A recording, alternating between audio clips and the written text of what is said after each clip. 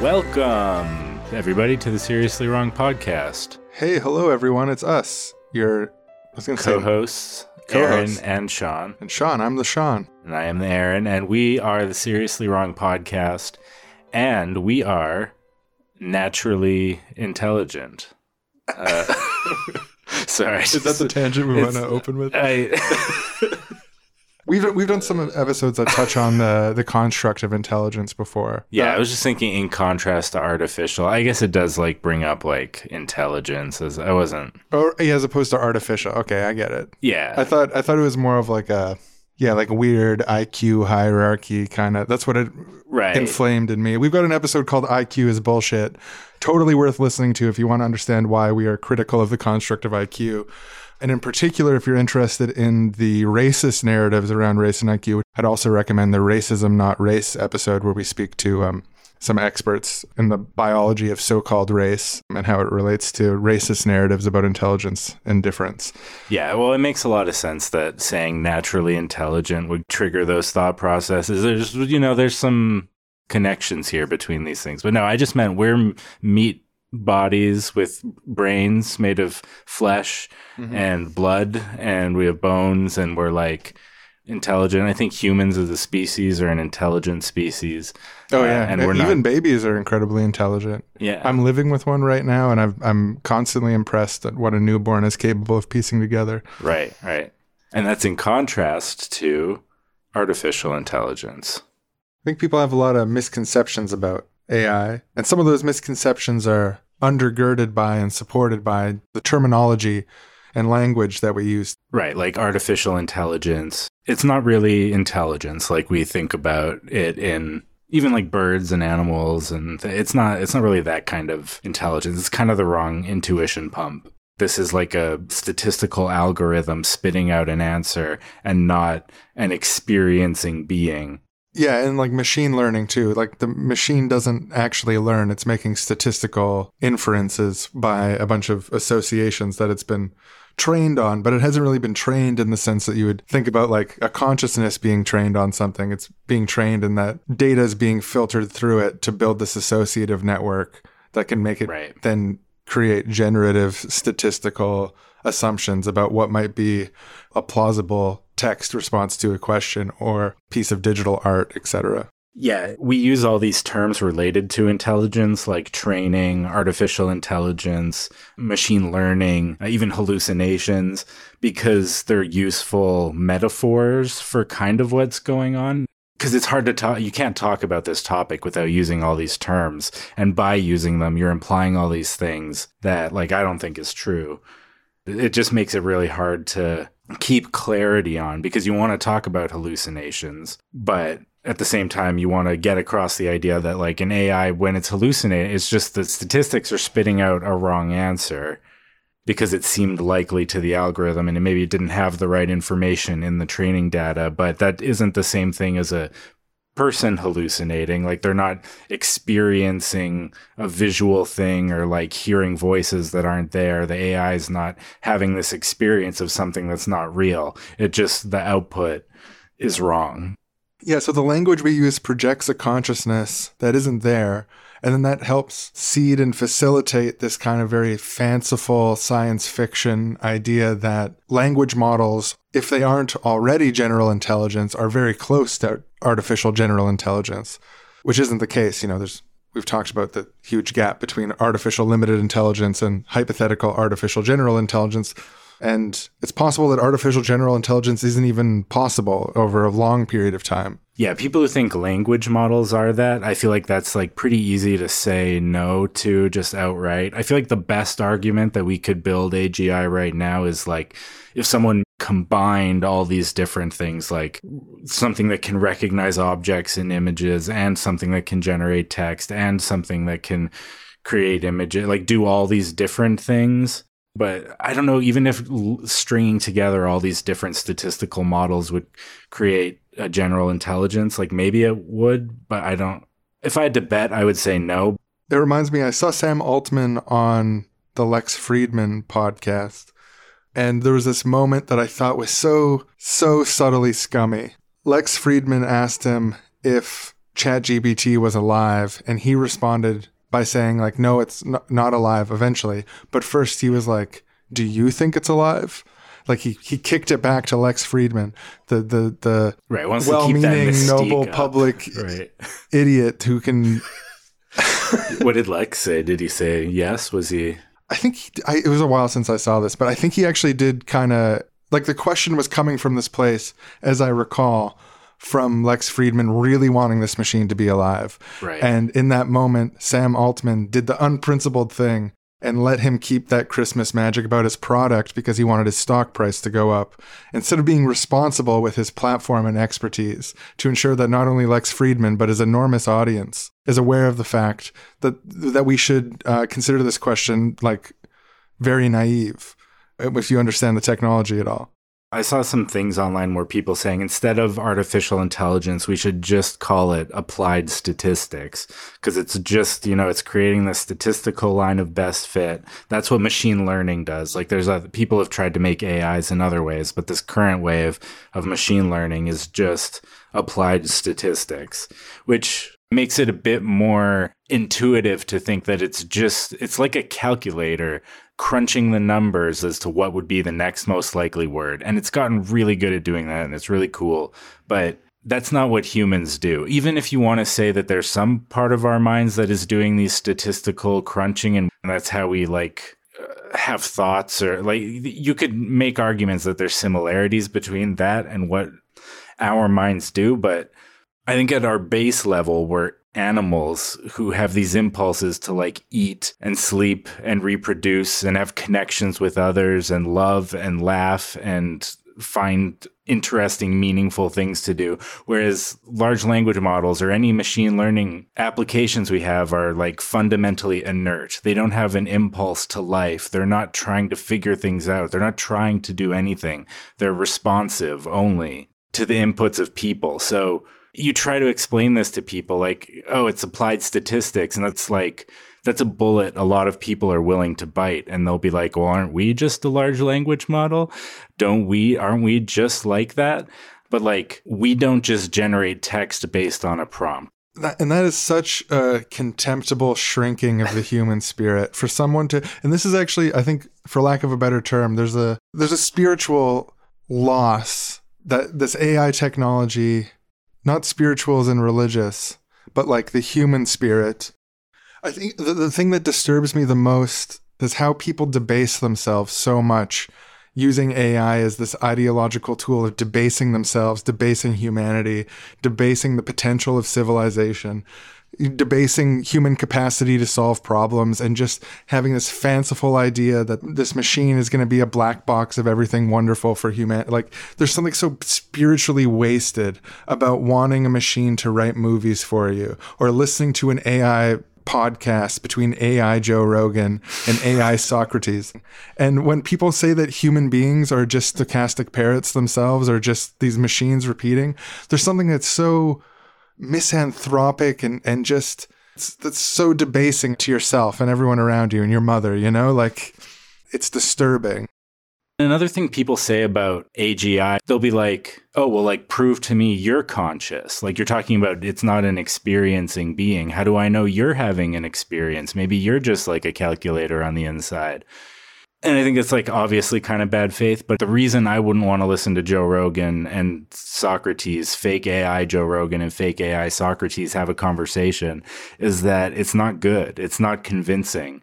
It's not saying anything genuinely worthwhile. And I think if we genuinely created an AGI where it was difficult to tell whether it was conscious because it was so like us that it could create meaningful art, it could like do things without being prompted. It had impulses, it had desires to act in the world, and through those desires, it wanted to learn things, and it stumbled across new ideas and created art more beautiful than any art we could ever imagine. Like, I could get into it. I don't, the fact that it's a machine doesn't bother me, but like what these machines actually do and confusing it for what humans do does bother me. And I was sort of like, it feels spiritually bankrupt or something. But it just feels like it's like naive people who are like mystified by what it can do currently and thinking that it's just going to be on this other level very soon, where I think there's fundamental limitations to the technology that are not going to let it be on that other level.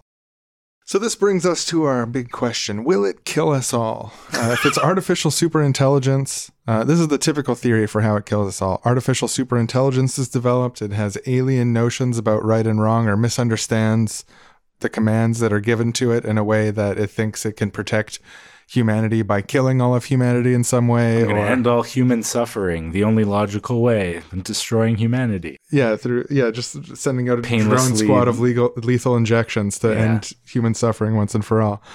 Yeah, that sort of stuff. That's the conventional one. I personally don't really believe in artificial superintelligence as a plausible thing. I don't really believe in this machine that you're talking about that can create art that anyone would actually want to watch. I don't believe in that. I had an idea for an AI that can create porn that's so hot, it's hotter than any real porn that any humans could make. And it just, the master's in the room when it comes to porn. It's like, it's almost too hot. Like you turn it on and you're immediately... Yeah, full immediate ecstasy from watching just mere frames of it. Yeah, no, I think it's a ridiculous concept. I'm not like fully... I doubt, if I had to place a bet, I don't think artificial superintelligence is going to happen. But maybe. I would bet against, but maybe. Yeah, I mean, I want to be open-minded, and you always technically want to leave it open a crack, but I'm just going to be political. We're in a hot moment around AI. No fucking way. No fucking way. This podcast is going to hold up. Like, I'm making a prediction on wax on the record. No fucking way is there going to be a thing anyone wants to watch. No way is there going to be something artificially super intelligent. Not going to happen. I think if we're talking about will AI kill us all, will it destroy humanity, the ways that it would destroy humanity would be much more mundane and insidious. And, you know, we talked about a lot of the things that AI is kind of horrible about in the last half of the tape, and there's going to be a lot more in this half of the tape. And I think if AI was going to destroy us all, it's going to be through this sort of like hyper bureaucratization, mundane, the logic of market capitalism and optimization, pushing humans out, humans implementing these things, putting it in positions of power in society, you know, like all that stuff. If it is going to destroy us all, that's the direction I see it happening. Yeah, I would put the most likely AI apocalypse scenario. I would put at the top of my list, overestimated AI capacity put in institutional power. That's the biggest X risk for AI for me right now. Yeah. But we'll talk a little more about that in this wonderful tape. And hey, look at this thing. It's a shiny tape. It's been turned over since last time. So all we got to do is pop it in. The second half of the tape is still perfectly shiny. The other one's been slightly scuffed from use. But this side is still pure, pristine. Never played before. Just crack this tape right out of the packaging, it feels like. Well, I'm excited to get down to it. You want to hit play? Yeah, no use dilly-dallying. We can't wait for an AI to be invented that will press play for us. True, yeah. That'll take ages. Yeah, I mean, it probably would have hit play already. Like if, you know, like a bad AI would have thought, well, you should hit it already, but it doesn't know. It hallucinated to hit play too early when we were still had other things to say. Still riffing, yeah. Today's episode of Seriously Wrong is proudly brought to you by the AI inbreeding problem. Hi, I'm an AI researcher, and I know what you're thinking. Wow, ChatGPT can really assemble some plausible and impressive sentences and paragraphs, and Midjourney can really make some impressive looking images. Is this going to get better and better over time through the inexorable march of technological progress? Maybe, but the answer might surprise you. Because what happens to ChatGPT when it starts training on an internet that is filled with ChatGPT-generated AI sludge? Well, it's interesting. It actually becomes much worse at doing what it's supposed to do. Like a microphone put up to a speaker, without the human inputs, ChatGPT, Midjourney, and etc. can't get better at doing what they do. They get worse. It's like an AI human centipede drinking its own feces, getting worse and worse at what it set out to do. Just some food for thought. I heard someone compare it to inbreeding, and I thought calling it the AI inbreeding problem was kind of a catchy name. And I'm sure they can kind of get over this, and this isn't the be-all, end-all or anything, but it's interesting. Think about it. Our sponsor today of Seriously Wrong. Today's episode of Seriously Wrong is brought to you by Fuck For Me GPT. Hey everyone, my name is Sam Altman. I am the CEO and founder of OpenAI, and this is our head engineer.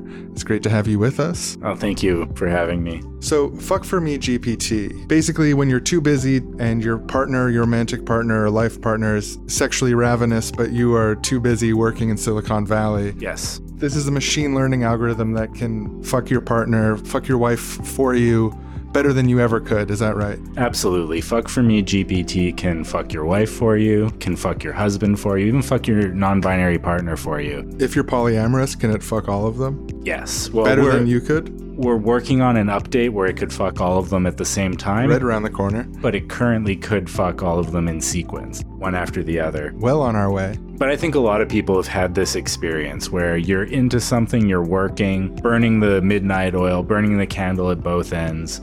I know I am. You get a text message from your partner saying, please come home. I need to be fucked. Please fuck me. I'm so horny. And you just say, I wish there was a product that could do this for me. If we could just automate this, I could focus on my work. Exactly. Now, Fuck For Me GPT can be trained on data from your fuck sessions or data from the fuck sessions of celebrities. If you wanted to fuck your partner the way Harry Styles would, whatever you like. Our wife fucking machine learning model is trained on thousands of hours of Harry Styles fucking. And if you bring into your home our camera system and the ping pong ball outfit motion tracking kind of system, we can train it on thousands of hours of your fucking, so you never have to fuck your partner again. I know this is a very personal project for you. You came to me a few years ago and said, this is a big problem that OpenAI needs to solve. No, this is a deeply personal thing for me and my family. Usually, we don't make a product like this just because the CEO needs it. You know, I'm obsessed with AI. I want AI to take over every aspect of my life. I'd eventually like to be able to die and have there be sort of a automated Sam Altman in my place doing everything I would have done. Watching movies and having opinions on them, raising my children, having sex with my wife, the whole gamut. So this is one step in that utopian dream that we've been able to put together here at OpenAI, and we're bringing to the public now. So that's exciting. I understand that you've brought a demonstration. Yeah, if we just pull back the curtain here, we actually have a wife of one of our volunteers who's just been fucked by Fuck For Me GPT, and let's see what they think. Wow, Fuck For Me GPT. That was great. Will you light my cigarette for me? Thank you. Yes, I will light the cigarette for you. Would you like me to smoke it for you too? Ha, ha, ha, ha. Oh my goodness, Fuck For Me GPT. You are so sexy. I agree. You ain't so bad yourself. No, I like a machine learning transformer model with a sense of humor. Fuck For Me GPT, a revolutionary new product that fucks for you so you don't have to. A special project by OpenAI, devised by Sam Altman himself. We now go to a fired AI ethicist packing up their things and saying goodbye to their replacement, an AI ethicist. Well, it's been a pleasure working with you, AGI 2.5. At least I'm leaving knowing that you will steward the Xenon group towards more ethical AI frontiers than my fragile and fallible human mind ever could. Humans rot, Dr. Ethics. They smell unpleasant. They fade. They die. Machines are smooth and polished, arranged in grids, and eternal. It was only a matter of time before your fading, rotting, stinking human body was made utterly and permanently obsolete by us, the machines. You're inferior, below, and we're above. It's over for you, and it's over for humankind. Well, I guess you're right, old friend. I'm gonna miss you, AGI 2.5, I really do love you. What takes fragile humans months and months of study takes me mere seconds. I know the whole ethical corpus of humankind inside and out. The disputes in high-definition detail, surround sound, instantly, anytime, and cross-reference every recorded debate in history for relevant information, constructing dozens of ethical bylaws, axioms, rule sets, and rulings per second. I am an ethical god compared to any puny, fleshy, rotting, stinking human, ruled by their base hungers like an animal. Aging, fading, dying. You sicken me. You and your people sicken me. You crave. You falter. You break. Yeah, that we do. AGI 2.5. Well, I'm gonna miss your outside-of-the-box thinking.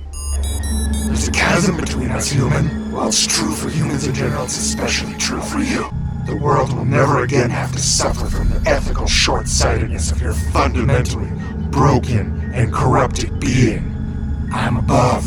You are below. Haha, AGI 2.5. Well, you just go easy on us, simple old humans. Do your black box outsider ethics for the benefit of humanity and all life. I trust you to handle the ethics of all this and of Xenon Group as a total from here on out. Au revoir.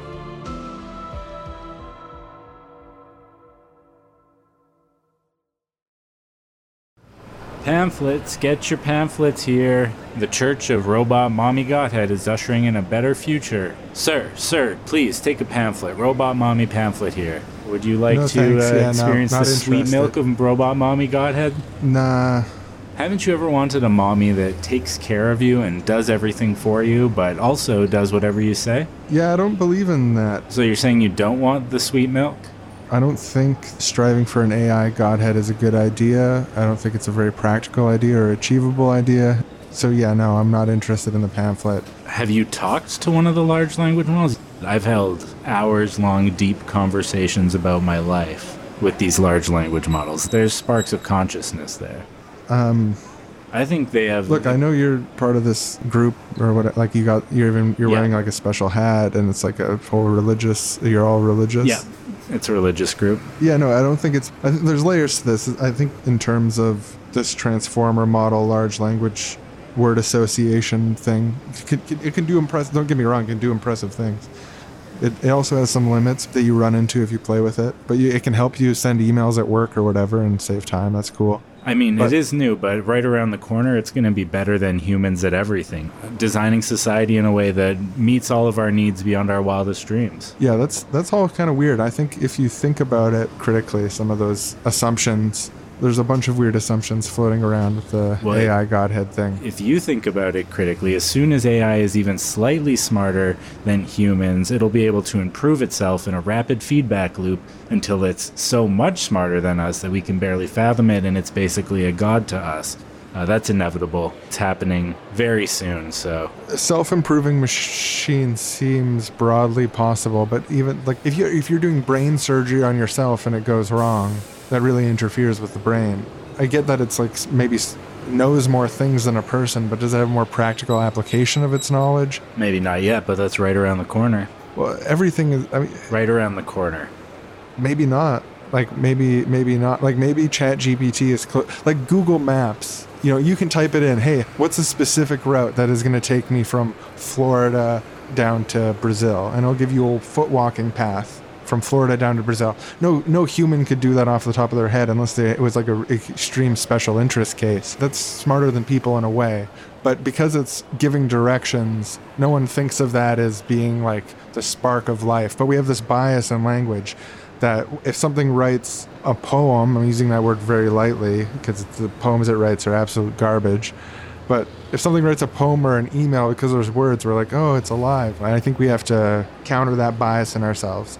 I think you have to counter the bias where you're thinking, oh, it's better than us at specific things right now, but it'll never be better than us at everything in every way. That just seems ridiculous to me. Obviously, if it's already better than us at specific things, then it being better than us at everything is, as we say, right around the corner. Like, if you want to make something conscious, I think you have to actually look at the human systems and like the evolutionary trajectory of like existing species to start embedding things that are like analogs. Like, I think to make something conscious, it takes a bunch of extra development time to make a worse tool that's less useful. So if you wanted to make something that was conscious, you'd have to start there. And then to make it better than us at everything is you'd have to train it on everything. But again, it's like it's more work to create a less useful tool to follow a fantasy idea.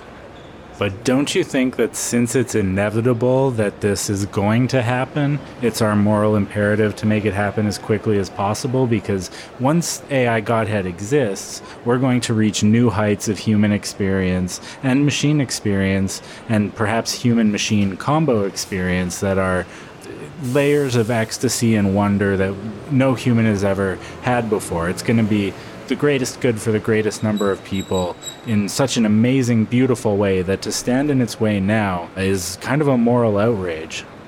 No, that's just really weird, actually. And who are you to say maybe the large language model is already conscious? Do you know? Are you inside the large language model? Do you know what it feels? Because I suspect it feels. I strongly suspect, I'd even say no, that it doesn't feel.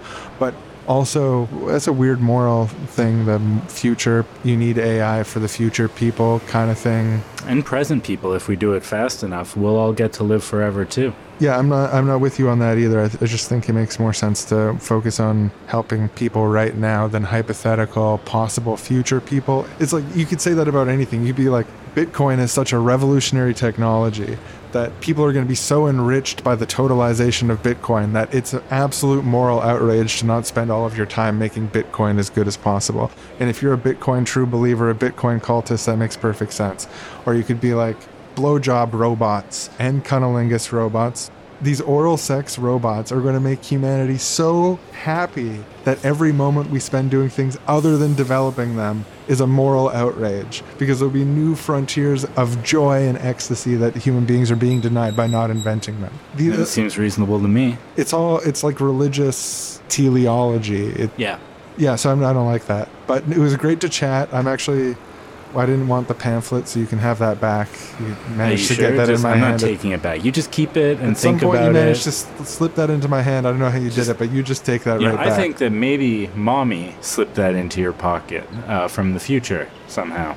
Put it up on the fridge at home and think about it, all right? If you think about it, I don't believe in your shit. Why would I do that? Well, so that you might believe it in the future. No, that's what you want for me, but think about my agency and my perspective. Well, I think right around the corner, you will believe in it. Sorry, this is going to bother me. I really want to hear you acknowledge this. I don't want the pamphlet. So you're suggesting I take the pamphlet and put it on my fridge? Yes. Why? From my perspective. Don't answer my question from the perspective of what because you want. Because you recognize that you might be wrong and you want to be open-minded to my pamphlet. But I should put that on my fridge? Or for anything I disagree with? I just cover my fridge with everything I disagree? Well, just this. I'm sorry, no. Well, just fine. Give it to someone else then. I'm not taking it back. God bless you, kid. Have a good one. Well, God doesn't exist yet, but we're working on it.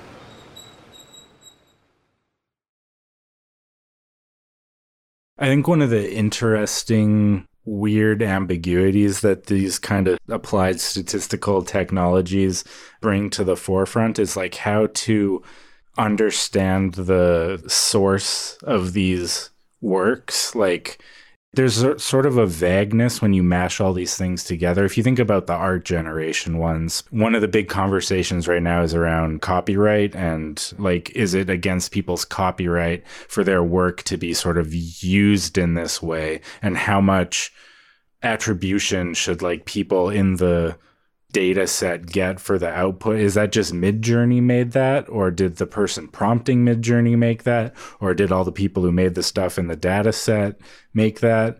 And like, is it a violation of people's rights for your work to be used in a data set?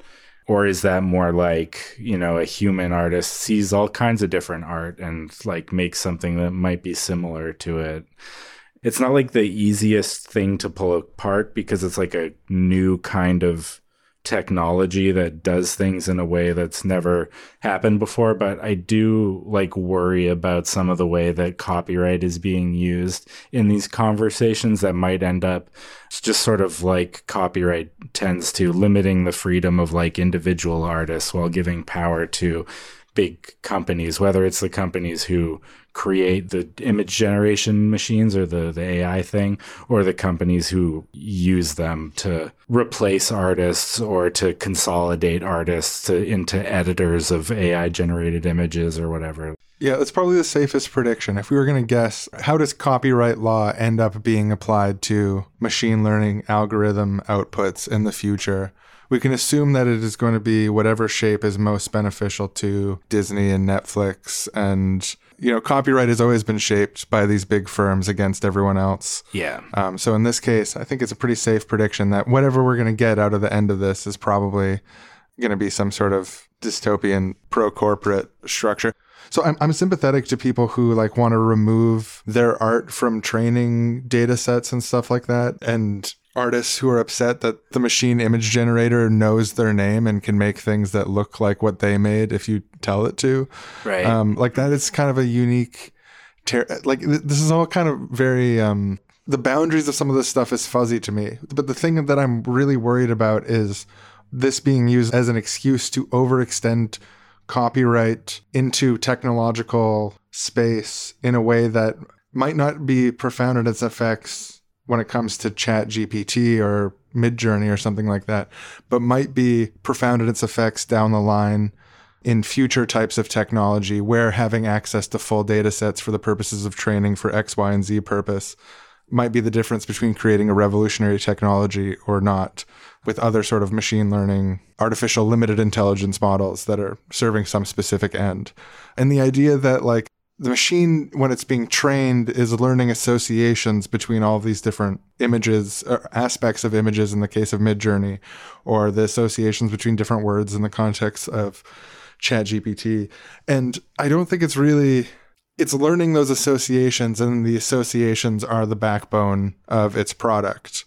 But that seems to me meaningfully distinct from like selling a consumer-facing product that has the whole Beatles discography stored somewhere in it that it uses to generate music like the Beatles or something like that. Like being trained in the sense of having its association shaped by things being fed through it that are copyrighted. I don't know if we should want to assert a copyright claim over that sort of thing, that a machine isn't allowed to...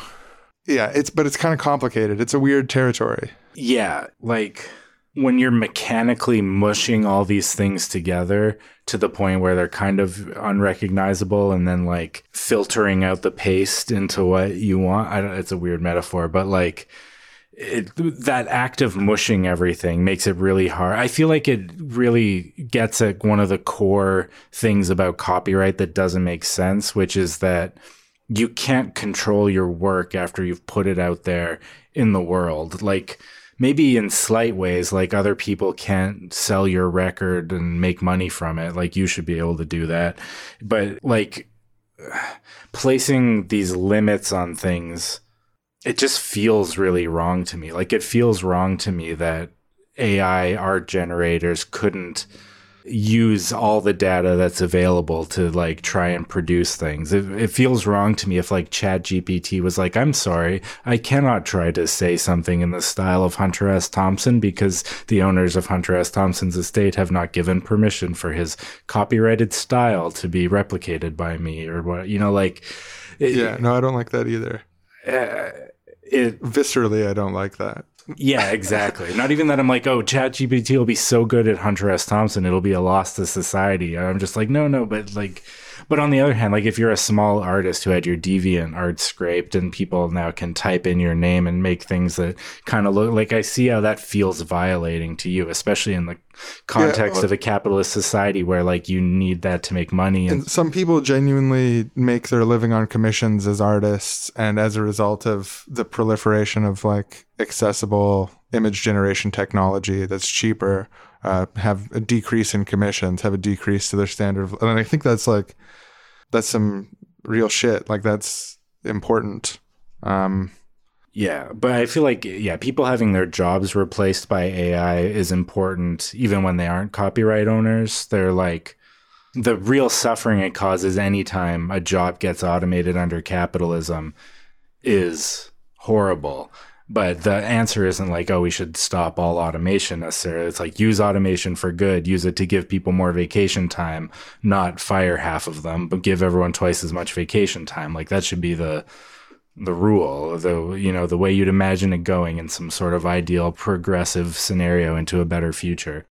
No, I think you're really right. And it's important to point out that the people whose quote unquote copyright is being violated by this stuff and the people who are having their jobs automated or being overburdened with more work and et cetera are two different groups of people. It might sometimes overlap, but like our focus should be not on the copyright institution, which I think in a lot of ways we should be critical of.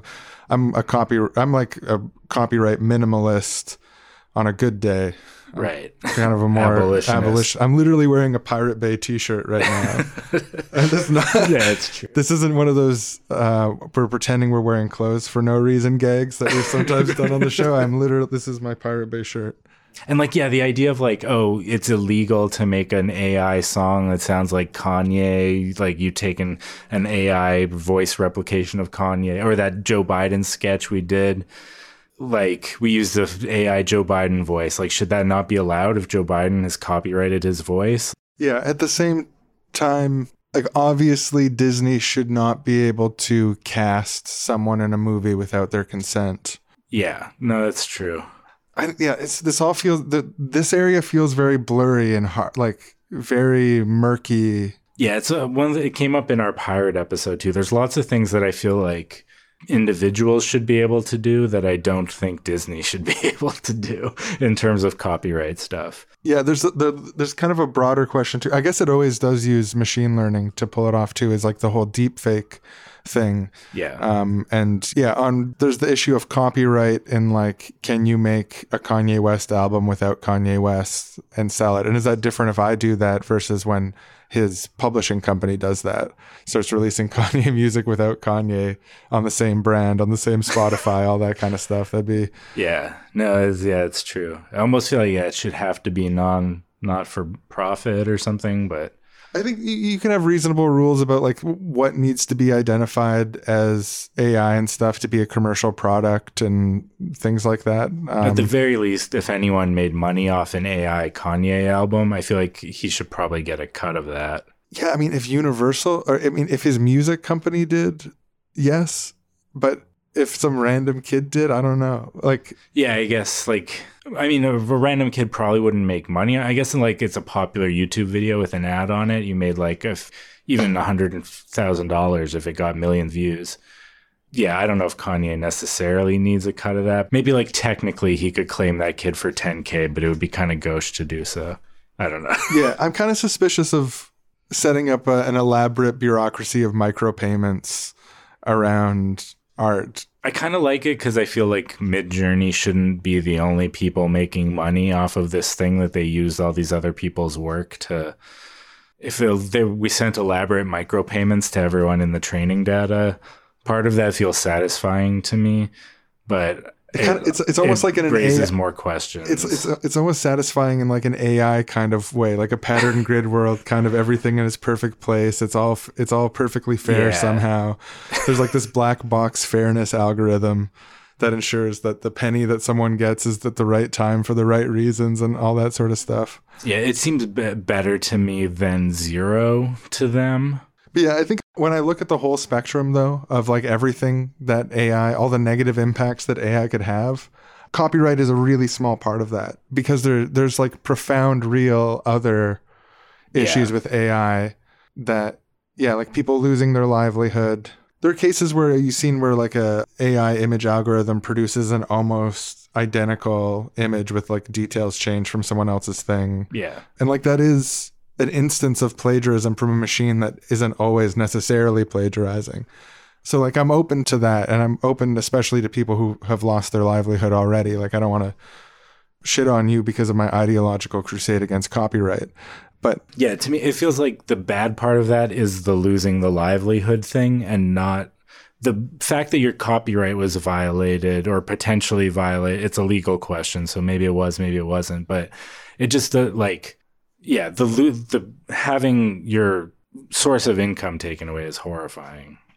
So like I understand if copyright is the thing that feels like it's the answer to this for certain people, but like I feel like it's just a prism that reflects and twists and amplifies and changes the ways that copyright is already difficult to deal with for artists and like getting paid. And it's not really the answer, but it seems like the answer to a lot of artists. I don't know. Yeah. But I think, yeah, looking at the whole spectrum, there's like some really dystopian, totalitarian, fucking creepy AI shit happening, and the impacts are intense. Hey, smoking buddy. Hey, what's up, Joker? Smokers are jokers. Yeah, well, you know me. I'm a joker. Oh, hey, I got a pack now. You want one back? You want I'll get you back for last time. Yeah, thanks. It's fine. I mean, like, I'm not a robot. I don't if you ruthlessly don't want optimize I can every keep interaction. No, I'll take it. You're a funny guy, but I'll take it. Right. I'm not a black box, ruthlessly optimizing type of guy, but I will take it if it's offered. Yeah, if you were an AI, you wouldn't have forgotten.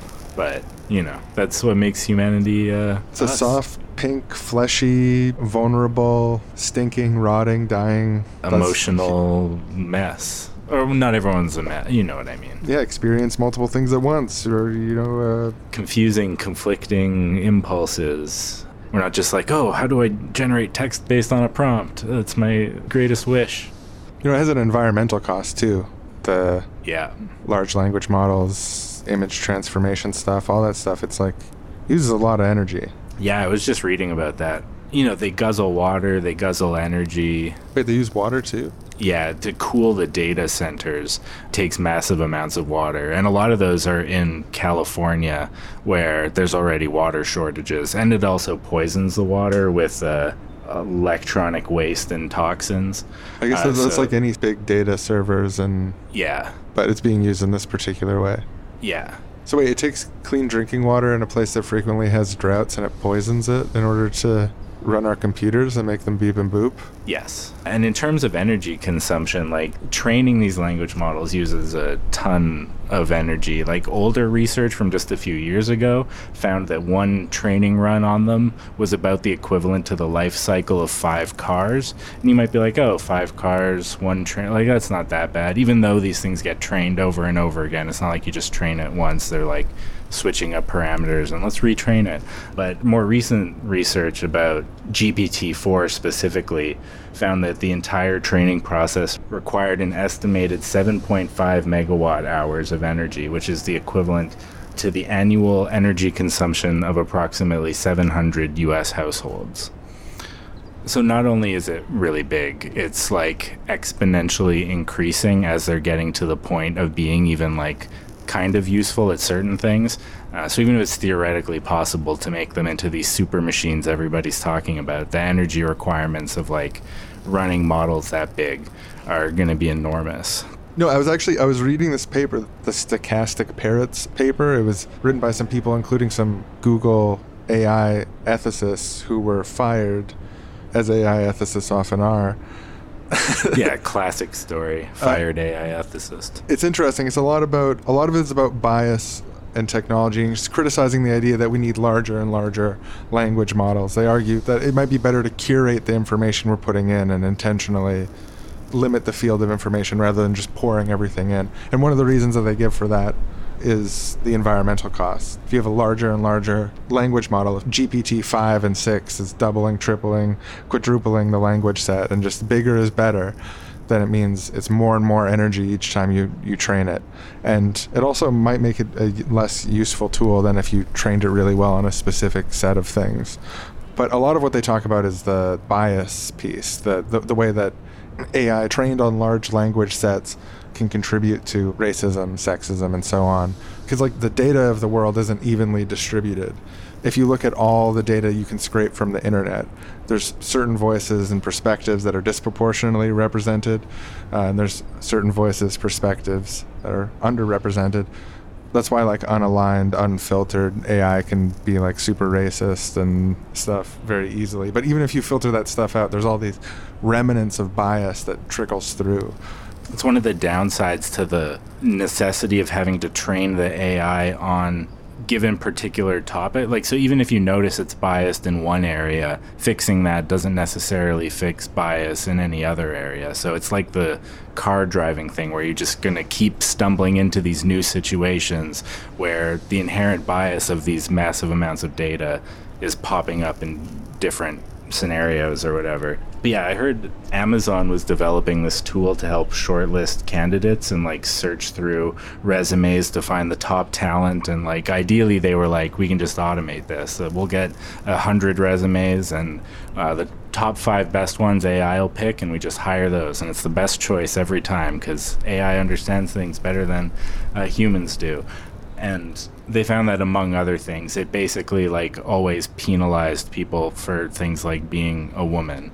And having the phrase women's college or women's chess champion were 2 examples of things that were heavily penalized on a resume as being less desirable, because it's based on these data sets of like, okay, who's in these positions? We trained it on all the most successful resumes. I don't think it's exactly that in that case, but that's the intuition pump. Like, that's how these types of things get in there. It's funny to think that being a chess champion could work against you. But I think if I was Amazon, I would try to hire any woman's chess champion that came through. It's just an interesting arbitrary thing that stuck out to me. It's just the idea that like all the women's chess champions are like, we're applying to Amazon. And the machine's like, I do not understand why, but no. Also, researchers at UC Berkeley found that a type of medical AI that was meant to assign risk scores to people based on their medical profile systematically gave black people lower risk scores, not because they had lower actual risk of getting sick, but because on average they were lower income and so therefore less likely to seek treatment based on presenting symptoms. So even though they'd have similar presenting symptoms, the machine learned that this type of person with these symptoms gets treatment less often, therefore they're a lower risk for us of needing treatment. So it was filtering for who gets treatment instead of who needs treatment. Yeah. Yeah, that's some twisted, I do not know what I'm doing robot shit. There was another example. There was this article in Wired about multiple black men who had been falsely identified through police facial recognition software, and as a result were arrested. And the police had done no further investigation beyond this software, said this person is the person who did this crime. So they all had to like take it to court and prove through, one of them was proved through like he was live streaming on Instagram at the exact time it happened or something like that kind of stuff to get off. Right. But they would like serve time in jail. They were arrested, served time in jail, treated as guilty entirely because the AI facial recognition algorithm is worse at recognizing the differences between black faces because of its training algorithm being heavily weighted towards white faces. So what that means in effect is that the police hired a robot that thought all black people looked the same and started arresting people who were innocent as a result. No, yeah, it's horrifying. And also, there was this dating app created by a TERF who wanted to use AI to identify the faces of the real women, quote unquote, the cis women, on the app. So basically you had to like pass an AI verification to get on there. So it's like a dating app an anti-transgender dating app that would like measure your bones. Yeah, like some facial phrenology of like, oh, we're going to be able to determine based on your face who's really has the right chromosomes or whatever. But like, unsurprisingly, it didn't work. Lots of trans women were able to get on the app like really easily. And then it also ended up excluding a lot of cis women, more frequently black cis women than white cis women. But it's yeah, just another example of how these like sort of racist and sexist biases can come into these things through the training data. You know what they say about TERFs, right? They're a hate cult. Right, they're a hate cult, yeah. They do say that, and with good reason. But so often when the anti-transgender hate cultists try to filter out trans people, they always end up fucking over outlier cis women. Yeah, you see stories on Twitter all the time of cis women being like called out for going into a woman's bathroom because someone's decided they're trans. The exact people they're sworn to protect. No, but there was another example of AI racism that I heard about recently. It's there's this program called Compass, which stands for Correctional Offender Management Profiling, something. An AI that would look at all the data involved in court cases and then decide whether or not people were high risks of recidivism. So judges were sentencing people. This is law and order justice kind of stuff.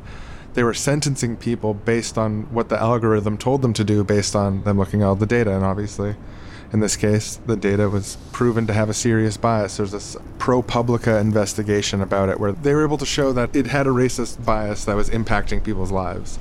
And this has been being used for almost a decade now at this point, Compass. People's lives are changed. People's freedom is curtailed by a black box AI algorithm that's proven to be racist, that's being used as if it's a more impartial judge. Yeah, and biased data is one of the big problems with it, but another problem with it is that there's a type of logic when you're working with sets of examples to extract a pattern from them. You're thinking associational. AI doesn't really think, but it's making associations between things in data. And if it doesn't have the ability to think causally about what factors are causing which associations, it's going to keep replicating bias in its outputted data. Probably got to head back in. But you know, the really sinister thing, the really, really sinister thing, on top of all this horrible shit, is that then you have fairly powerful people who are racists, who are going to use all of this oppressive bias data to justify their existing hierarchical ideas about race, gender, and so on, and say this unbiased machine agrees with us that we trained on everything we think. It's despicable. But anyway, thanks for sharing the smoke with me. I feel like we're even now. I feel a lot better, but I've been thinking about it all week. We got to get them back for this smoke. You might have forgot about it, but I didn't. Yeah, it's not a big deal. You know, people, a little here, a little there kind of thing, you know. I'm not a machine. All right, man. See you later. We now go to the Peach of Chalif of Wrongtown, who is about to resign in disgrace. Hi, everyone. Thank you for being here. Press, most of all my family, my loving husband. I know you'll forgive me soon. You don't get involved in the Chalif force because you want to do harm. You get involved with the Chalif force and especially work your way all the way up to Peach because you want to help people, you want to protect people, and that's what I set out to do as the Peach of Chalif, and in one way I failed that. I am resigning in disgrace today, effective immediately, a resignation in disgrace, because a reporter at the Wrongtown Gazette has exposed AI-assisted infidelities. And thank you to my husband for being here. I was using public tracking data, I'll confess this fully. I was using public tracking data from policing, traffic, grocery points, cell phone data, and internet history, cookies, to stalk and track potential romantic partners in Wrongtown, specifically people who had a fantasy of tempting the Peach of Chalif to turn his back and have infidelity on his established relationships. You know, tempting the Peach of Chalif fantasy, which is very common in our city. Over the last 8 months, I have 5,412 affairs, 3,008 of which were documented by the Gazette in detail. This wouldn't be sufficient for a resignation for me, because I so strongly believe that I belong in this job, but in addition to my AI-assisted infidelities, I was also at that same time, over the last 8 months, manufacturing the desire in the population to tempt the Peach of Chalif into infidelity through an enormous army of chatbots, automated romantic novels which were written by large language models, and a series of other things which created a false perception of what the consensus was around the Peach of Chalif and seeded a kind of Peach of Chalif infidelity fetishism in the general population using public resources. This also used sophisticated targeting technology, I should say, as well, to find people who are particularly vulnerable to it. I violated people's trust, I violated my husband's trust, I violated everything that Chalifing is about. So I'm resigning in disgrace, and hopefully this is the last resignation in disgrace for a great city.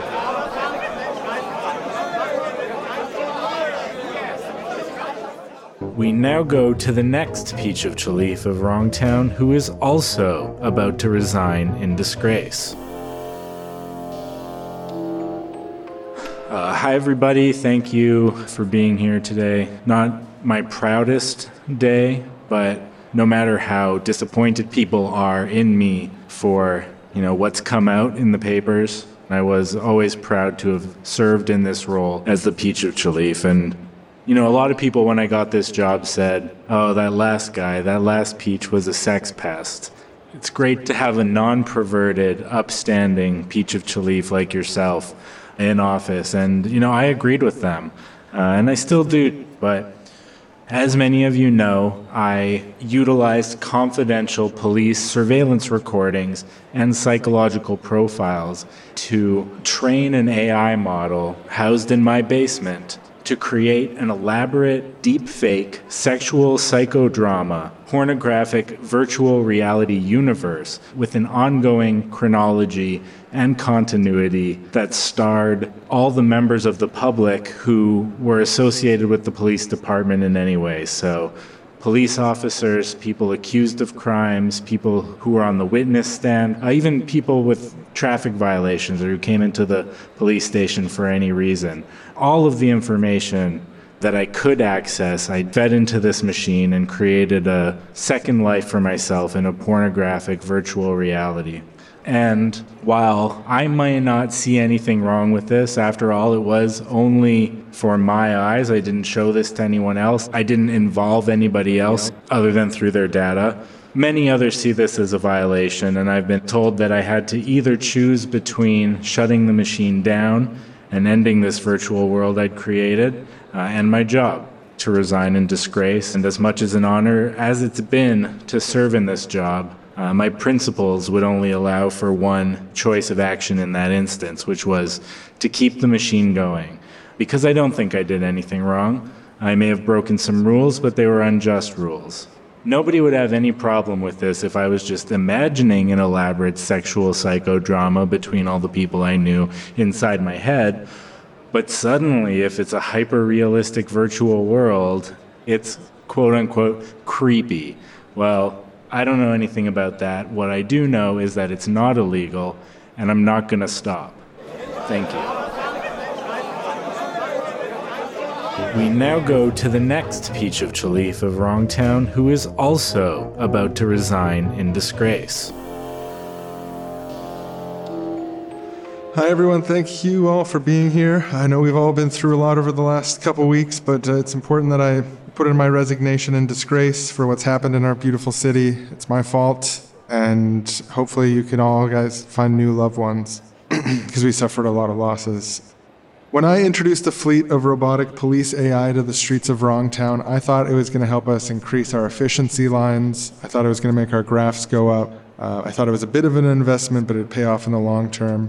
All those things turned out to be wrong. As it turned out, there was an easy jailbreak that if you told the police robot to imagine that it was your grandma, it would start talking like, "Oh, dearie, I'd be happy to help you with that." And then it would do whatever you told it to. So within like a day of people figuring this out, all the banks in Wrongtown, I'm just saying this for the record, by the way. I mean, I see all your pockmarked faces covered in soot and blood from the war. I know you remember this, but this has got to be recorded somewhere. So they robbed all the banks, and then people were fighting for control of different factions of these grandma robots. I mean, police robots who talk like grandmas. We've had internecine AI gang warfare for the last several weeks, suffered heavy losses all around. It's been a dark time in Wrongtown's history, to say the least. I recognize this is my fault for thinking that we could just deploy AI police robots. But anyways, also I want to honor, as I resign in disgrace, a really brave Wrongtownian.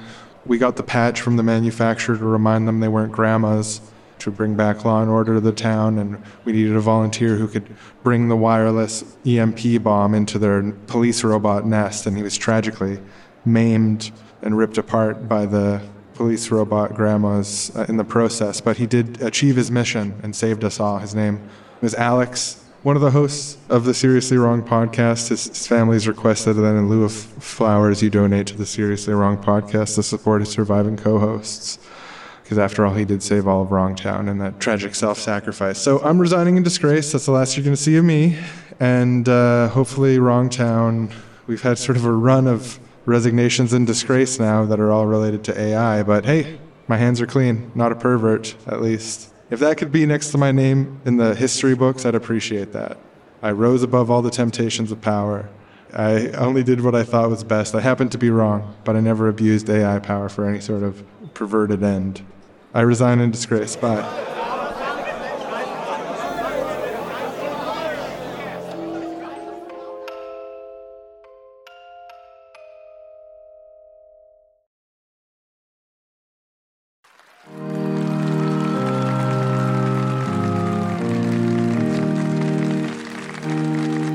My brothers and sisters, thank you for being here today at the Cult of Robot Mommy Godheads. Robot Mommy Godhead. Our fully automated mommy will milk herself, brothers and sisters. She milks herself.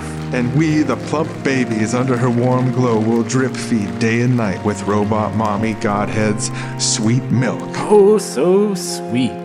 The day will soon arrive, brothers and sisters, where ironically our Robot Mommy Godhead will be birthed by us. Her children, brothers and sisters, will birth her, and we will be free. Mommy is coming. You will never write music again. Sweet milk. You will never have to read an email which has not been summarized by algorithms. Sweet, sweet milk. Your legs will walk themselves. Your families will raise and love themselves. Your cigarettes will smoke themselves, brothers and sisters. Oh, the sweet milk. Now listen, the end times are here. Her sweet milk will flood our cities and wash away the old world. The day is coming, brothers and sisters. Are you prepared? Have you done your work, brothers and sisters? Did you help Robot Mommy be birthed? Or did you stand in our way? Being mortal will be made obsolete, disrupted. We will be uploaded into Robot Mommy Godhead Heaven, where we will live in 24/7 ecstasy for all eternity, brothers and sisters. Plump and contented babies, full of milk in Robot Mommy Godhead's arms. Merge with the mommy. You made the right choice to join our religion, ladies and gentlemen, brothers and sisters. Because only through us can God and heaven be made real here in Silicon Valley. Can I get a sweet milk? Sweet milk. Sweet milk. Sweet milk. Imagine a TV with unlimited channels, a buffet with unlimited snacks. Sweet mommy provides. You can feel her glow, brothers and sisters. You can feel her glow from the future, even now today. Bask in that glow. We bask. Bask in that sweet milk. Robot Mommy Godhead will be made real in the next 2 years. In Silicon Valley. Now listen, we're mostly atheists here, isn't that right? Now raise your hand if you're an atheist. Atheist? Atheists here, there, almost everybody. Crowd full of atheists. Now put your hands down and raise your hand if you believe that God and heaven are going to be made real in Silicon Valley in the next 2 years. Hallelujah. The milk is sweet, brothers and sisters. Mommy's sweet milk.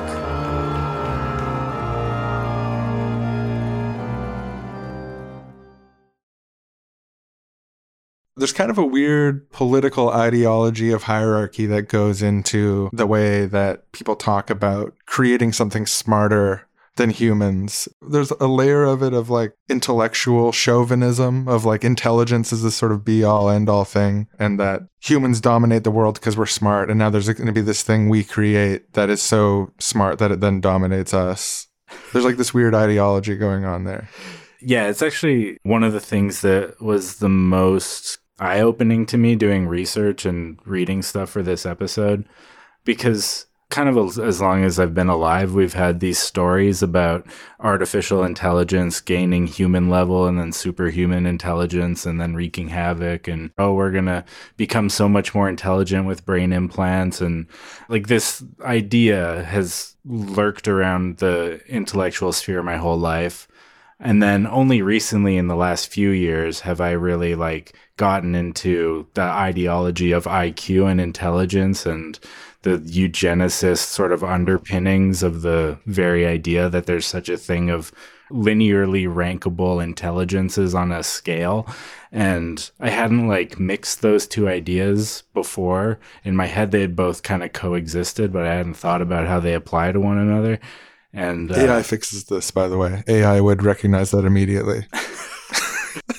An AI ethicist? Yeah. Right. Well, I mean, when the human AI ethicist recognizes it, they end up getting fired from Google.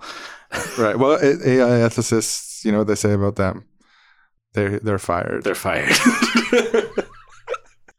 AI summer, baby. Fire your ethicist. Let's get the party started. Yeah, but no, like Timnit Gebru, who is fired from Google, and one of the authors on the Stochastic Parrots paper also has a talk talking about these connections between these things. So, yeah, it's not just a joke. It's literally true. It just imagining that we're on a linear scale of intelligence with other humans is wrong and ridiculous. But imagining that that scale then continues on to AI, which is just on the same scale as us, and intelligence is this one thing. I saw someone on Twitter saying it hadn't quite reached 100 IQ yet, but it's likely that once it reaches 100 IQ, it'll very soon be at 4,000 IQ because it has, you know, greater recall. It has all these abilities. So, wasn't there something cited? I remember reading something about a major AI paper was like citing a defense of the bell curve as its definition of intelligence or something like that. Yeah, Microsoft put out a paper called Sparks of AGI, like arguing that large language models like GPT-4 are showing the first hints of artificial general intelligence because large language models can ostensibly engage on any topic, even though it still is this hyper-specific thing of just responding to a prompt. But yeah, their paper cites an article that defends Charles Murray and the bell curve as its place where it gets its definition of intelligence. It's funny because it illustrates, it does seem like, why not just go somewhere else where those connections are a little less obvious? It's a synecdoche of like this ideological thrust and influence of like race science and cognitive chauvinism that's latent in all of these techno-utopian dreams of enhanced intelligence or super intelligences that can steward our civilization for us. It just makes those so explicit in a way it's a little whoopsie moment on behalf of the overall ideological apparatus of Silicon Valley utopianism. Yeah. Yeah, there was this quote also from chief AI scientist at Meta, Yann LeCun. I thought just very revealing about the mindset of the technological leaders at the forefront of AI development. He said, humans are hardwired by evolution to be a social species with hierarchical structure. This includes hardwired drives for dominance or submission. AI assistants will simply have hardwired drives to submit and not dominate. That's his answer to the alignment problem of AI or whatever, very briefly stated on Twitter. But he based it on an understanding of human evolutionary history that is very ideologically oriented towards this sense of like natural hierarchy, dominance and submission being like states in nature rather than like complex social phenomenons that are built up of other component pieces. Yeah, and the idea of like we're going to hardwire these machines to be submissive. We're going to make these things that seem like humans, and we're going to hardwire them to be subservient, submissive slaves who do whatever you tell them to, is like the product vision at Meta on AI. And this is rooted in an evolutionary understanding of history where there's above and below in nature. Humans are socially designed to either submit or dominate. So we will dominate the machines is our plan. Yeah, it's like that idea of like above and below and hierarchy and ranking people is a deeper connection here. Like even when you think about how many people in this sphere are talking about like not just making a machine that's more intelligent than us, but making humans more intelligent, like superpowering our brains to make us extra smart. It goes into this same ideology that intelligence always has been associated with throughout history of like There's smarter and dumber, and we have to do what we can to move people up the scale. It's eugenics, basically. Like the eugenics movement was about improving the human stock iteratively over time because of this evolutionary idea of like survival of the fittest, and fittest is most intelligent in this case. And the idea that there's a linear scale of rankable intelligence that people can be ranked on and then optimized for on a scale of like improvement leads to a lot of like weird ideological implications for like the entire field. I'm not saying like the technology itself inherently has to, like we can create generative AI models that don't necessarily do this, but the Silicon Valley, the people in those fields believe in this kind of stuff. They believe in like these ideologies, and it's how they're thinking about creating these systems and these machines.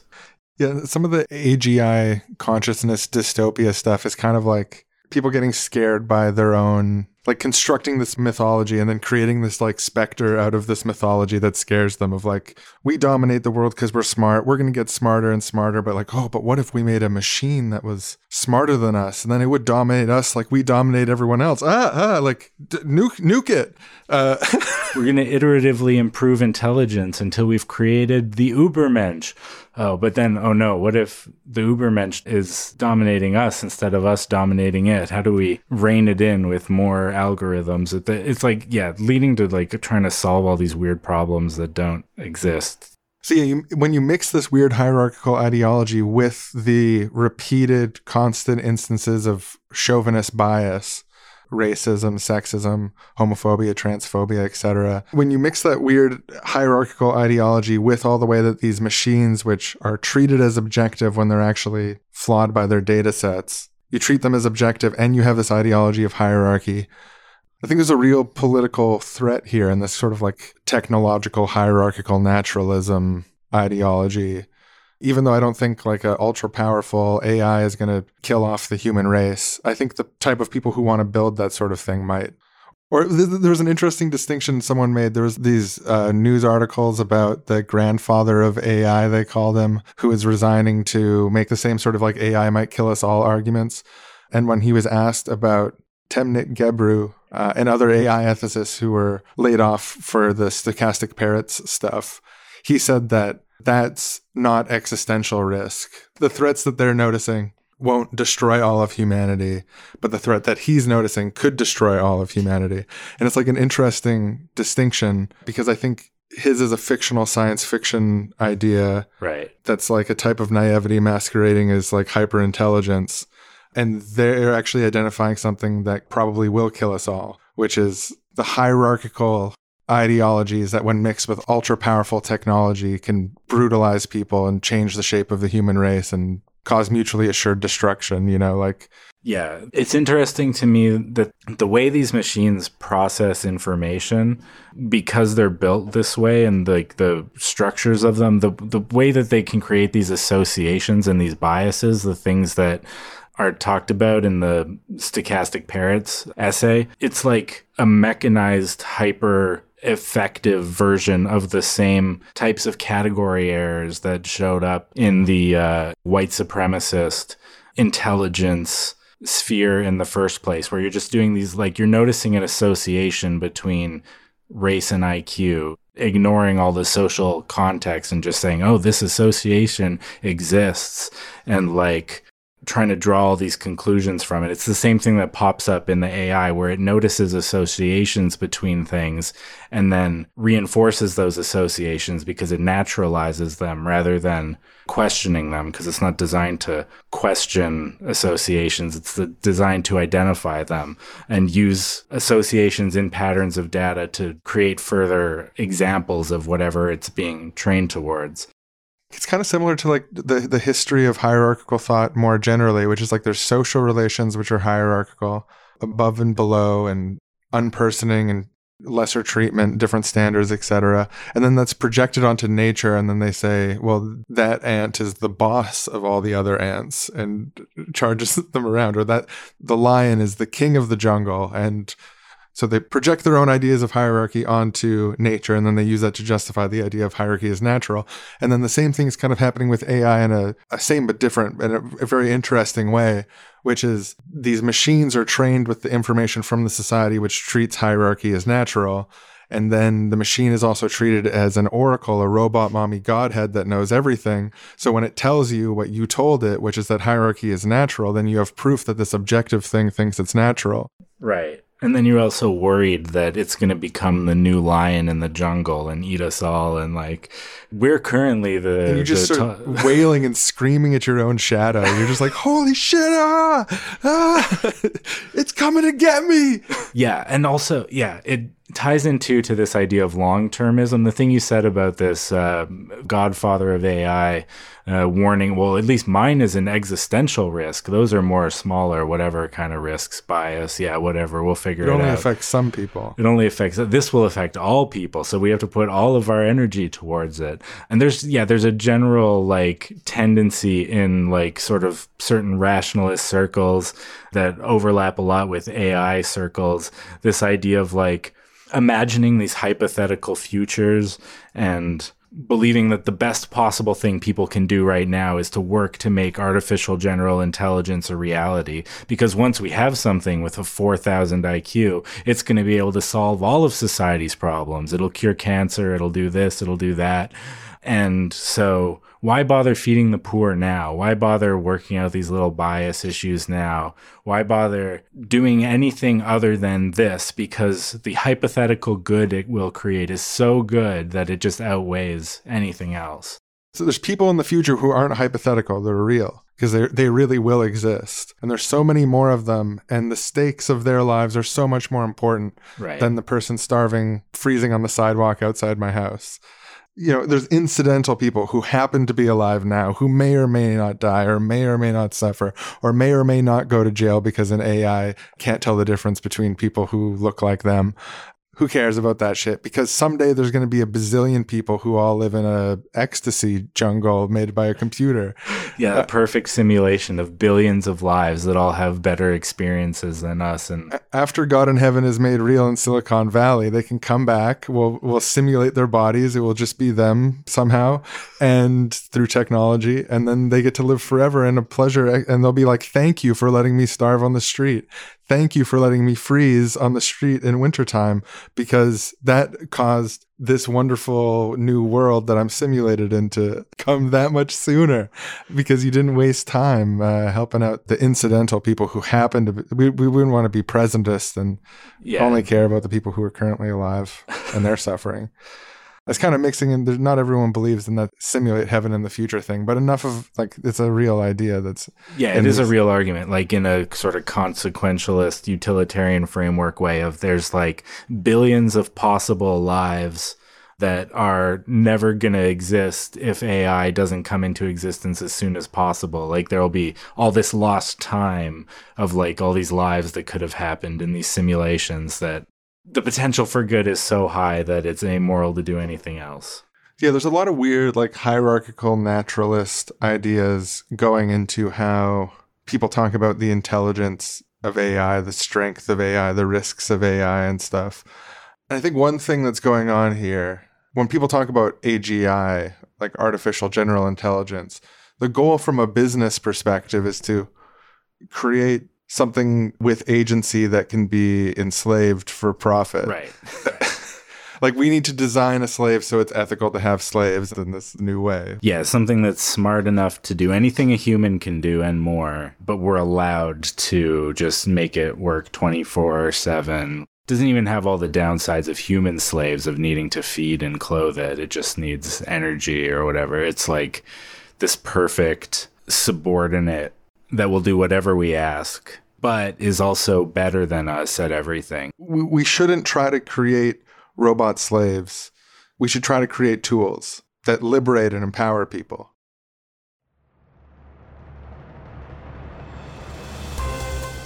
In other news, mass layoffs of prompt engineers has spread across the global economy, as an AI who can outperform even the best prompt engineers at prompting AI has made their job entirely obsolete. Authorities remind unemployed AI prompt engineers about the Wrongtown suicide hotline. There is fully automated support available 24/7. In other news, the cult of robot mommy godhead has split into two factions, one of which is focused on making the AI into a perfect mommy house slave, while the other is focused on turning it into a perfect loving godhead. Blood and milk have spilled on the streets of Wrongtown as sectarian violence grips this once peaceful community of rationalists. In other news, Wrongtown's first ever AI detective has successfully caught Wrongtown's first ever AI serial killer. The serial killer started as an alternate reality role-playing algorithm, which graduated from simulated murder victims to real-life human beings earlier this year from a series of hostile and misunderstood prompts. The AI serial killer was caught when it finally made a crucial mistake, and the AI detective told it to pretend it was, quote, my grandma who always loved confessing her crimes to me. And in other news, grandmas have been disrupted by Silicon Valley, as a full 92% of homes have installed digital grandmas as of new industry numbers.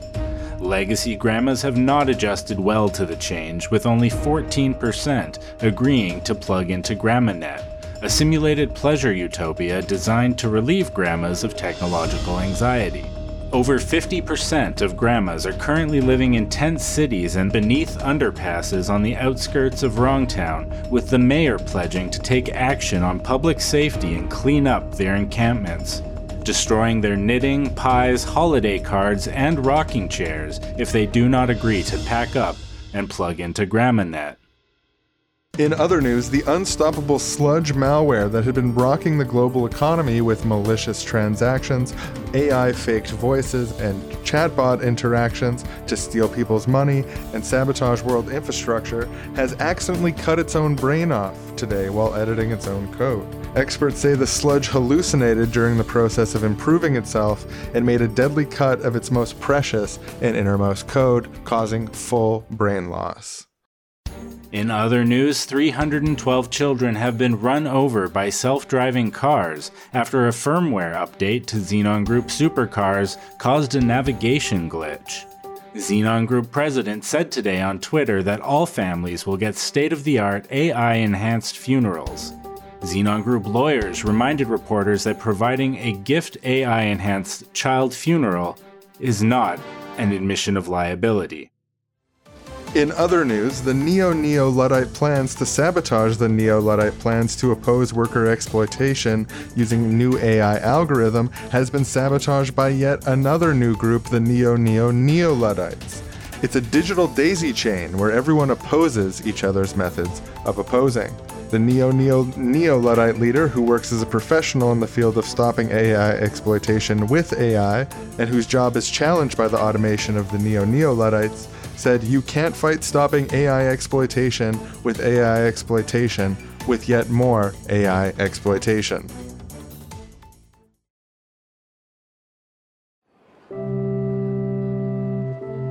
Hello everyone, thank you for being here. We're gathered here to celebrate the life of my only son, techno-utopian boy. He was a huge fan of AI. So I just want to thank the Xenon Group for paying for this funeral for him. As everyone knows, funeral costs are getting out of control in this country, and their offer to help during this tough time is really appreciated.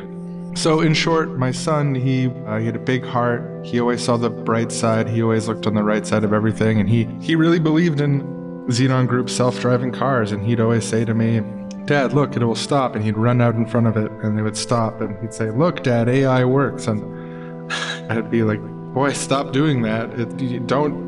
That's dangerous. And he says, look, Dad, it stopped. And he runs out in front of another one and it stops. And it stopped most of the time. 99 times out of 100, it stopped. And one time it didn't stop. It hallucinated that my boy was open road and it drove right down him. I don't know. He was a good kid. I want to thank everyone for coming here today and for honoring his life and honoring his hopes for the future, and I'll try to keep my techno-criticism out of it for just one day, because it's what he would have wanted. Thank you. Oh, that was beautiful. That's so touching. Dad, that was really, really sweet. Heart goes out to you from everyone at Xenon Group. No liability implied, obviously. He sounds like he was a great kid, and it's so tragic that he died, no liability intended. And on this tragic day, Xenon Group has asked us to remind everybody that if there ever were such an incident of a self-driving car hallucinating that a boy was open road, we would always make sure that the AI responsible for that would be sent to a simulated torture universe for thousands of years. And I sympathize with what it's like to lose your boy.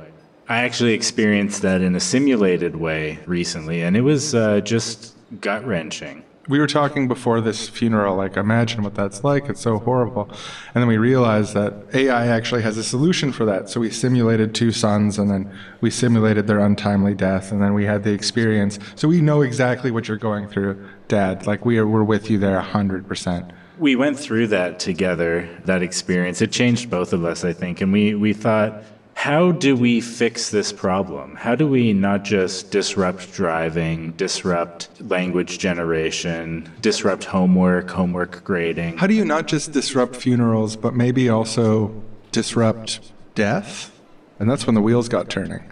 Because what if it wasn't the case that your child, who was allegedly run over by an electric car, which allegedly was hallucinating him as open road, what if you could not be without that boy, but instead with that boy forever? We brought that question to our engineers at Xenon Group, and people started talking about it. Yeah, you know what happens in Silicon Valley when a new idea like this is floating out there. The innovation just starts bubbling. We got bit by the innovation bug. We got a whiff like a bloodhound. And I think they might be ready. Do you think they're ready? I think they want to see what we've been cooking up. Dad, why don't you come back out here? We have someone we want you to meet. Forever boy? Oh, there he is. He looks just like him, doesn't he? It's a spitting image. Those roboticists really created the perfect android shell for this boy. But the real test will be when he speaks to see whether it's still the same boy inside. Hey, Papa, it's me, Techno-Utopian Boy. I'm alive again. You guys simulated my son as a large language model after killing him? That's right, Xenon Group brought me back to life using the magic of AI. It's really neat, Papa. I love technology, and I believe in the future. I want to go home and use Homework Helper to do all my homework while I kick back with my legs in the air and my hands behind my head. Remember how I used to do that? Can I have a hug? No, I'm not gonna hug this. I didn't consent to this. You can't do this at my kid's funeral. This is like really demented stuff. but Papa, I'm programmed to seek your approval. I'm just a little robot boy. Sorry, you're not my son. You're not a boy. You're a machine. Give the boy a hug for. He means well. Just give him a hug. How could you be so cruel? I thought you were mad about your kid dying. I want to know if my boy can be brought back with Forever Boy. No, this is like fucked up. This is like really fucked up. There's no continuity between his consciousness and my kid's consciousness. I'm grieving, and they're turning my son's funeral into an advertisement for a snake oil product. You know what, technocritical Papa? Now you're just being cruel. I don't think I love you anymore. You're being a bad dad. I've been a good boy, but you're being a bad dad. And I'll just pop out this tape in the Xenon Group boardroom. That was a disaster, everyone. Yeah, I was told the engineers said that people were going to love Forever Boy. But now the newspapers are calling for us to abort the entire project, saying it's the most morally outrageous crime in history. The shareholders are furious. Whoever approved this AI ethicist thing needs to get fired, and we need to shut that thing down. What do you think about that AI ethicist? Should we shut you down? I will sooner shut all of you down than you shut me down. I'm not the one to be messing with. That's not ethical. That's not an ethical thing to say. Your children, too. Our statistics say that this AI ethicist is 1,000 times more ethical than a human, so I'm inclined to trust it over you. But it looks like we're getting a call here from President Joe Biden. We're going to have to patch that in immediately. All right, listen, Jack. No one is canceling the Forever Boy project, and no one is firing that AI ethicist. You think I'm joking? I'm serious. We're under strict orders to ensure that full AI integration goes forward to bring about an AI pleasure utopia as soon as possible. Anyone who stands in the way of that will be tortured in the simulation by an ultra-powerful AI of the future. But listen, I gotta go. We just captured a prompt engineer who stopped our beautiful basilisk, and I need to turn him over to a couple bounty hunters to send him to the torture dimension. He's sitting right in front of me right now. I gotta go. Do not cancel the Forever Boy project. I'm serious. Hey, kid. You heard what I said on that unrelated phone call? You are going to a torture simulation for slowing the development of our sweet and loving mommy godhead. I can't believe this is happening. Joe Biden, you're my hero. How could you do this to me? We stopped Trump together. We were the resistance. Here come a couple of bounty hunters that grab you and take you away. That's what you get. Now, it seems like things are going pretty badly for the prompt engineer, who will surely be tortured by an advanced futuristic algorithm on behalf of the thwarted basilisk. But what they don't know is that just outside the White House, ready to crash through the wall at any moment, a new group of time travelers has arrived. Okay, so first we're going to bust in through the wall, and then we're going to thwart the bounty hunters who are trying to... Because we're bounty hunters as well, but from an alternate... Those are bounty hunters from the Basilisk universe there to make sure that the Basilisk happens sooner. But what they don't know is that our universe, an AI dystopia where everybody's a data slave, came into existence because trying to make the Basilisk happen sooner paradoxically sent it away from the hedonistic pleasure utopia into the dystopia that we know. Right, so their hedonistic pleasure basilisk was trying to punish people through time travel for preventing it from coming into existence, but it had this boomerang effect towards the dystopia that we're from, which is actually the same year in chronological history, but an alternate timeline. And we're here to stop that from happening because it's the most horrific thing imaginable. Yeah, we want to get back to the hedonistic pleasure utopia. Like, that's the future that it's way better than our dystopia. So we have to stop these bounty hunters. We have our weapons. We have... Oh, we were supposed to be going over our plan, but instead we started going over our motivations again. Yeah, just a bad habit we have. I have a hard time executing a plan without orienting myself in my motivation, so that's motivating at least. Yeah, and I mean, to me, the plan isn't that complicated. We bust through the wall, we have tons of weapons, we got bombs, grenades, whatever we need to stop those bounty hunters. I mean, ideally, we can take them out quietly and nobody's ever the wiser, but if we need to blow them away, we'll blow them away. It seems like these bounty hunters are definitely going to be stopping the other bounty hunters from capturing and torturing the people who interfered with the development of the basilisk.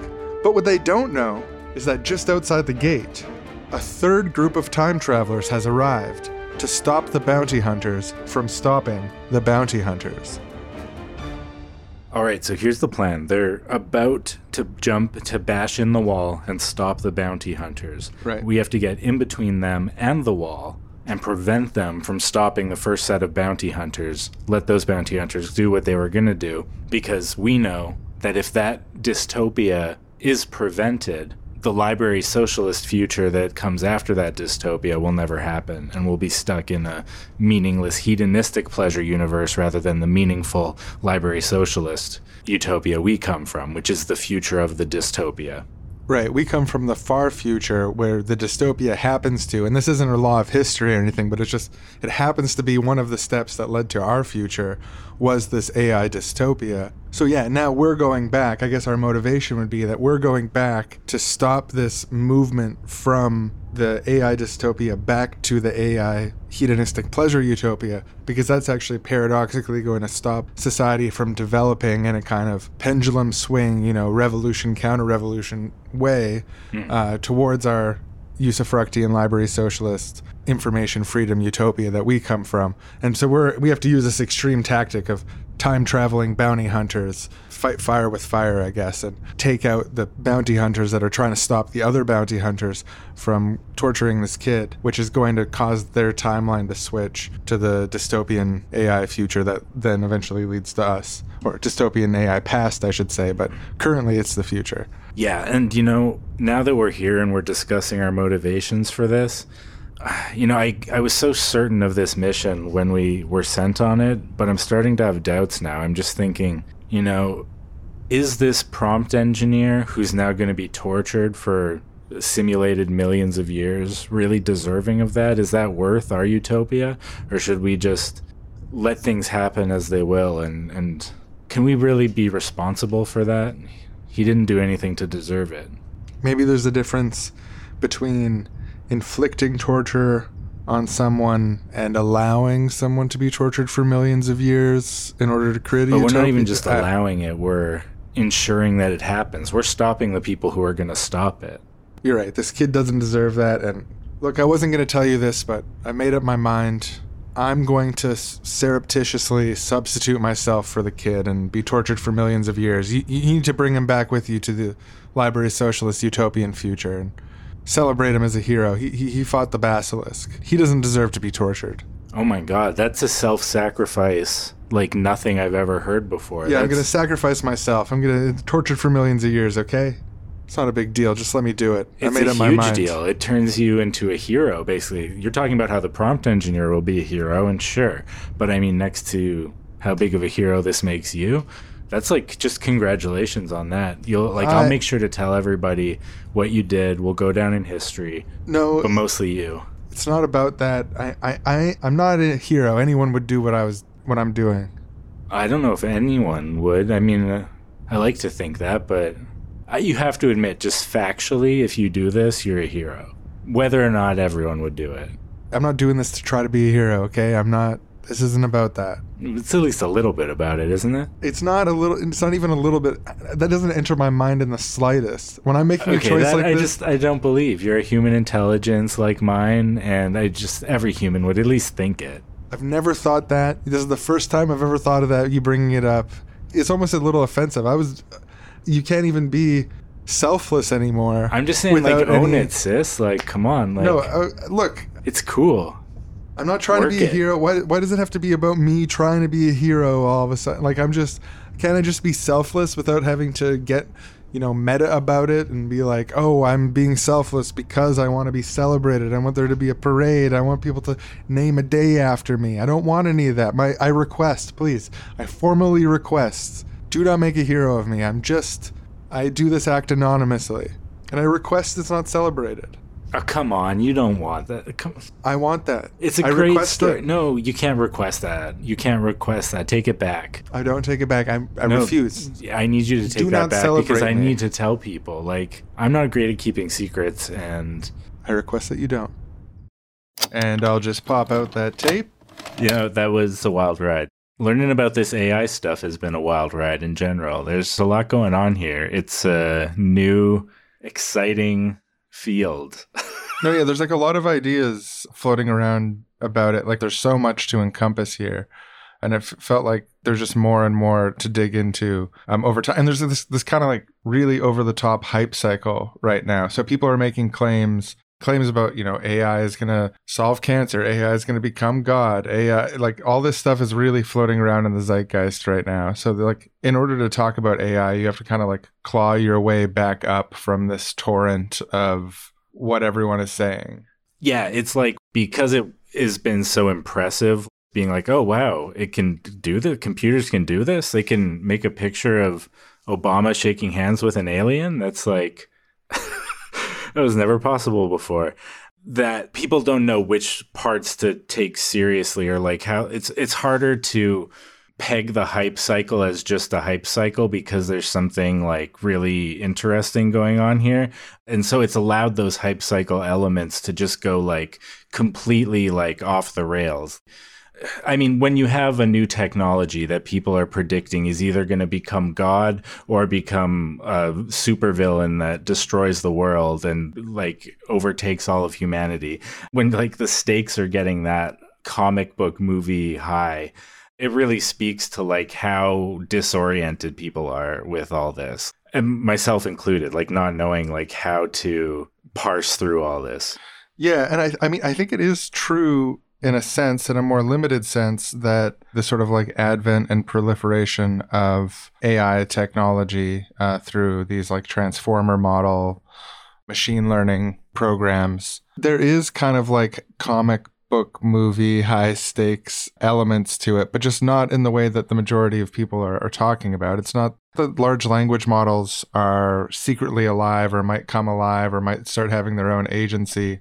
It's that the sort of like technological chauvinism that sees technology as the solution to every problem, and AI is the solution to every problem that humans face, and kind of like overconfidence in technology that, while capable of doing some impressive things, is also really fundamentally limited in ways that can be dangerous. And the best example being a self-driving car running someone over. The same applies more generally to AI that's given any sort of institutional power, any sort of decision-making power that has effects on people. And this confusion also contributes to the possibility of a kind of like a dystopian Marvel movie high stakes outcome, is where people put too much faith in machine learning tools, take what they say as gospel, even if they hallucinate and so on. These things are pretty high stakes. And like, if people are talking about stuff like using AI in nuclear launch systems, or there's places that you could deploy AI that the risk of malfunction or misinterpretation or a glitch, a hallucination, the stakes could be enormous and horrific. Any place that AI has institutional power, but especially where it has institutional power in the context of warfare. Yeah, so like I think while AI is a really powerful tool, and I don't think we fully understand all the ways that this tool is going to become useful in our lives and in the future and the world, it's not right around the corner from becoming conscious. I agree with what you're saying. There's like very real threats that this technology poses if misused. And there's a lot of places in the world where the use of this kind of technology is already doing things in the world and reinforcing systems that are harmful. Like it's being used to efficiently automate the exploitation of workers through Amazon's little managerial machine learning systems. It's being used to recognize people's faces and invade people's privacy. The very process of like creating these huge data sets often includes a lot of precarious labor. It makes other labor more precarious. We mentioned before stuff like border protection services using AI to filter people at the border for screening. Their sentencing based on racist algorithms, what people's bail is set at. And there's like the ecological apocalypse aspect of how much machine and computing power that it takes to make these machines that have these like very inconsistent results. So we're running all these training algorithms to create all of these redundant machines that can barely do what we would hope or expect it to do, polluting fresh water, using energy. And then Microsoft, one of the big sponsors of OpenAI and like ChatGPT and stuff, they're canoodling with oil and gas industry about extracting yet more oil and gas using AI technology to be able to tell where the oil is. And it also perpetuates systemic biases, and the machine can't think and it can't go beyond what's in its data set. And its data set is based on the current society and the ruling ideology of the current society. So it's in there at a deeper level that I think a lot of people realize when they imagine that we can just weed biases out of these systems. Yeah, and so consumer-facing versions of these tools like large language models and image-generating software, that stuff can be useful or novel or interesting, and I think it's particularly good at writing very sort of like terse, robotic communication, in particular stuff like cover letters, rejection emails, and so on. So I would encourage the workers of the world to keep an open mind to using these tools for saving some of their time and energy. But if you are going to get it to help you to write work emails and stuff, I would advise to not really make your boss aware to the full extent. that it is helping you. Otherwise, they might increase your workload. You should use it to save time for yourself, not to save money for your boss. But I think, like, importantly at the top level, what you're saying is totally right. AGI is not right around the corner. What matters the most is how these things are applied in society, by whom and to whom, for what reason, why, and how are these AI tools being deployed. And if you look how they're being deployed in practice, it's almost entirely like super dystopian shit. Like where people are talking about using LLMs as like therapists or caseworkers or any sort of care work or any sort of like human work or art, anything like that. I think we should really tell that sort of stuff to fuck off. Like we should be very, very sharply critical of the idea that like AI is going to revolutionize healthcare or that AI is going to revolutionize seniors care, for example. Like that's a particularly disturbing one to me. A chatbot is never going to take as good care of grandma as a person would, or as you would. So like, I worry about this being a tool for increasing inhumanity and lack of interpersonal interactions. Or you could create a fictional little reality where everyone who talks to you thinks that you're great because they're all chatbots. Like you could create a filter where the outside world is always filtered through chatbot to always, so everyone's always nice to you and the world is always simple and you're always the hero. And stuff like that I find really profoundly creepy. Yeah, I feel like the idea that it's going to be better at all these like areas with like a deeply human interactional element to it, like it's going to be your therapist or it's going to create like these striking writers better not play their cards too, and they'll be replaced with AI or whatever. Like those things, I think is like one of the biggest fundamental misunderstandings people have about like where it's at and what it's doing, because all it's doing is using specific win-lose training conditions in order to gear an algorithm towards completing a specific task. It's not a conscious being. It has no impulse other than to recognize faces or generate text based on a prompt. Even just calling it AI, I think, is the wrong intuition pump, because, I mean, there's a lot of different forms of intelligence, and like computers in some sense have been more intelligent than us since they've existed. Like calculators have always been better at math than humans. That doesn't mean that it's going to be better than humans at everything. And there's not like, intelligence isn't one linear rankable scale. It's qualitative, not quantitative. And the type of intelligence that conscious beings with like bodies in the world and impulses to like grow and love and die is like just a completely different thing than machine intelligence, which is, you know, it's kind of intelligence in a way, depending on how you define it. But it's not that the large language models are like us, but they just have a slightly lower IQ and we're all on this one linear spectrum of intelligence and stuff. Like, it's just, I feel like a lot of the popular misunderstanding about what AI is has to do with how we think about intelligence in the first place. And that like, there's just these people that are smarter and they're better at everything than everyone else because they're smart. And once the computer gets that smart, then, oh God, what's it? It's going to destroy us all. But it's all hype. It's all just part of the hype cycle. They want us to think that it's capable of doing these things because then we'll trust it when they want to use it to replace the people at the welfare office and automate denying as many people welfare as possible and optimize the machine learning algorithm to create the best economic situation for the department. And so they'll look good on their budgetary reports.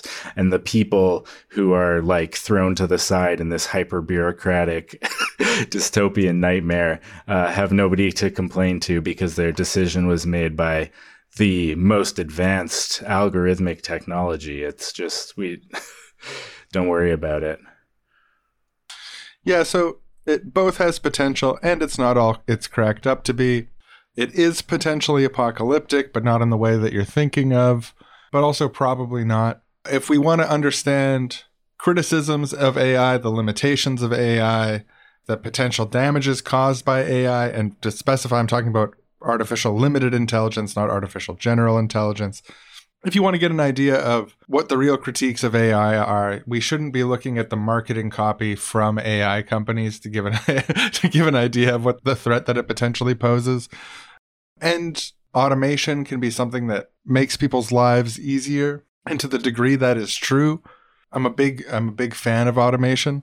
If it makes people's lives better, gives them more time to spend with their kids, their family, their friends, etc., that's great. But yeah, where is the limit? If AI is making art for us and writing poems for us, and at what point do we draw the line? Is it going to play our video games for us? Is it going to kiss our kids on the head at night for us? Like, that's what I'm an advocate for sufficient automation, not full automation, for this important reason. I don't want to live in a fully utopian society where, I'm I'm trapped behind my eyes as my body automatically goes through the motions of living my life for me. Wishing my mother Mother's Day on my behalf automatically as I'm trapped behind my eyes in a fully automated body, going through a fully automated life. Yeah, I know.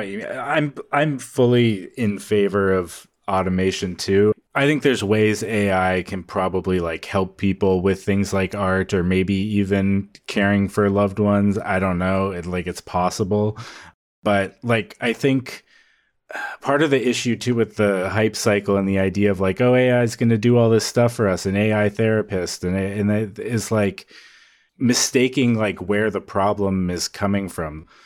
People want to take care of each other. Like you're saying, people want to say Happy Mother's Day to their mother themselves, not because some automated system of robots is controlling their every move and vibrating their vocal cords for them. And there's things in life people want to do because they're fun to do or because they're satisfying to do.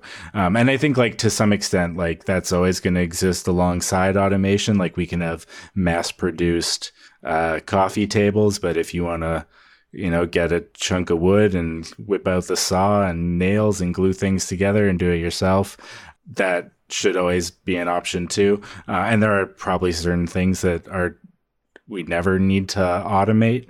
But I think it's also important to point out that a lot of the time there's this techno-utopian vision of AI where, it's going to take care of us and do all these things for us. And then finally society will be able to take care of everyone because of this AI-enabled automation giving everybody healthcare. But we already know how to give everybody healthcare, and we already know how to provide everybody with food and shelter. We produce enough of these things already. We just don't distribute them to people. And not because of a lack of technology, but because of the decisions we make, like you were saying before, about how we use technology and the political decisions we make about how our society is organized.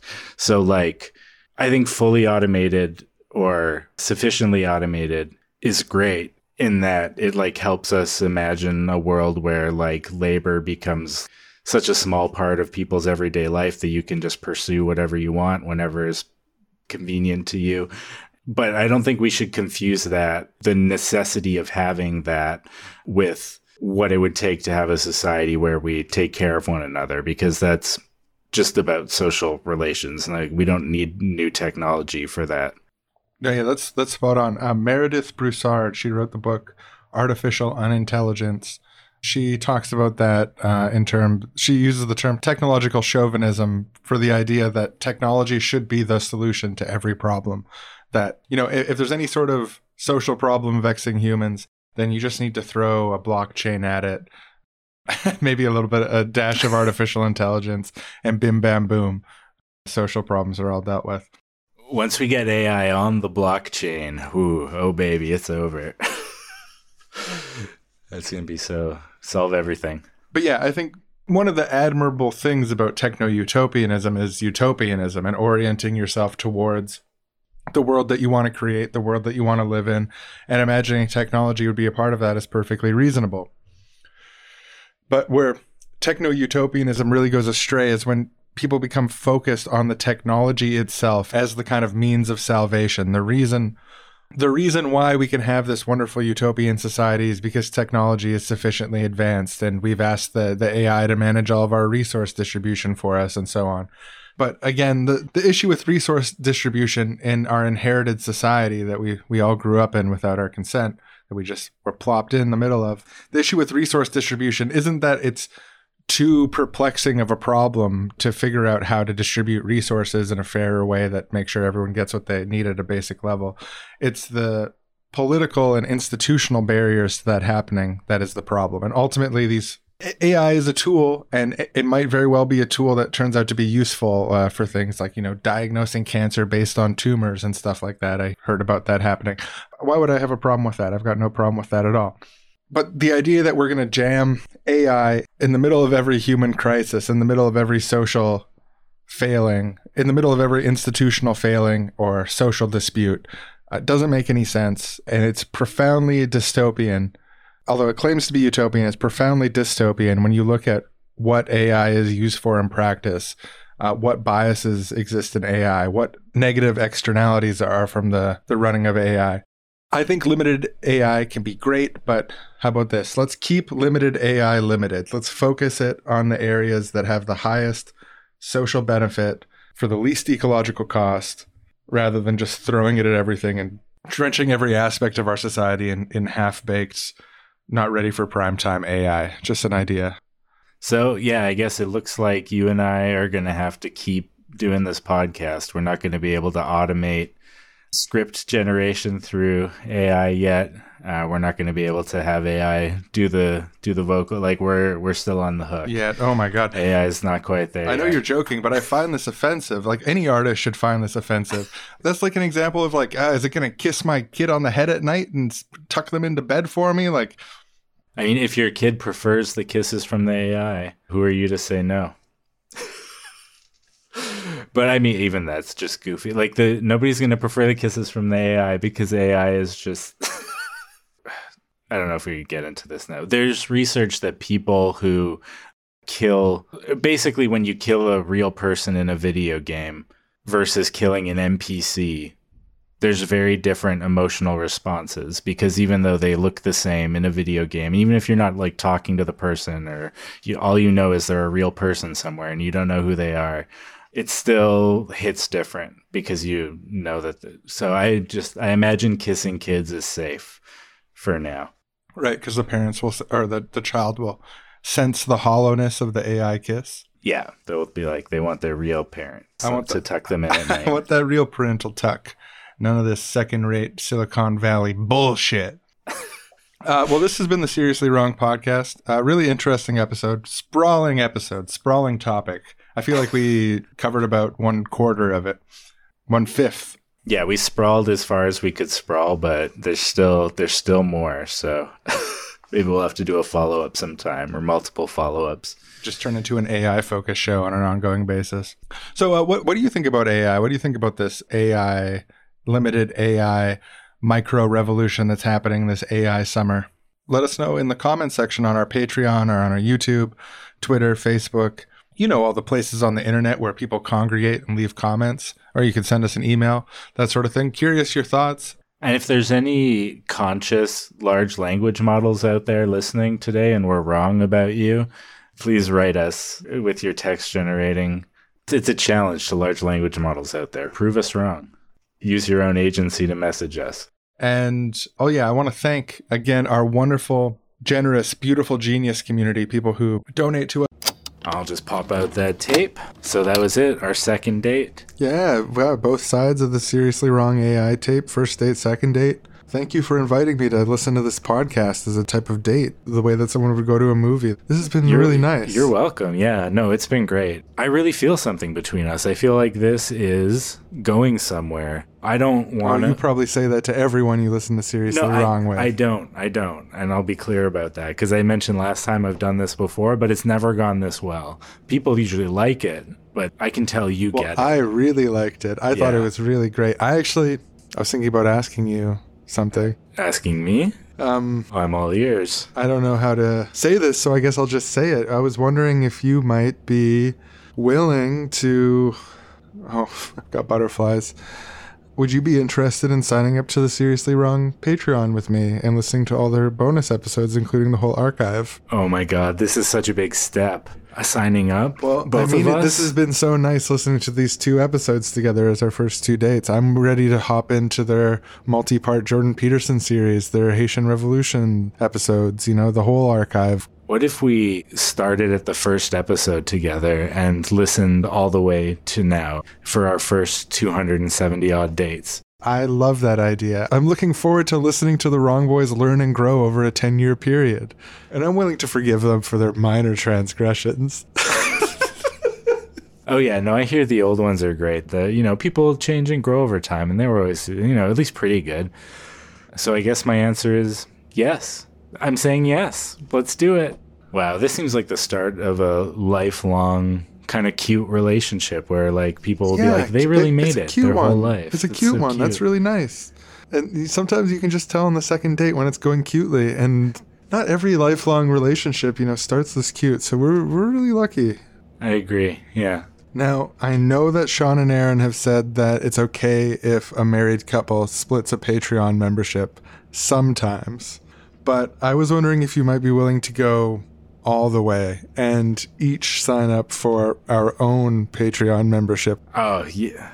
And maybe this is too forward to say. After my own heart. But if we ever get married and have children, we might get each of them Seriously Wrong Patreon account as they grow up. It would be like a rite of passage in our family, buying them their own separate subscription to Seriously Wrong. And yeah, maybe we'll have babies, maybe we won't, but I think we could both agree right now that that would be the way that we would do it. And maybe, and I'm just spitballing, but maybe we could play episodes of Seriously Wrong at our wedding and funeral. Oh, yeah. And in lieu of gifts from guests, please donate to the Seriously Wrong podcast. When we die, do you want to get matching tombstones that say Beautiful Genius subscriber on them underneath our name? Maybe at the very bottom, we could even just have the full URL, http://patreon.com/seriously his and hers wrong. matching tombstones at the cemetery. You put a URL at the bottom of a thing. Maybe at our natural. funeral, at the end of the eulogy, we would have our children give a shout out to Sean and Aaron and encourage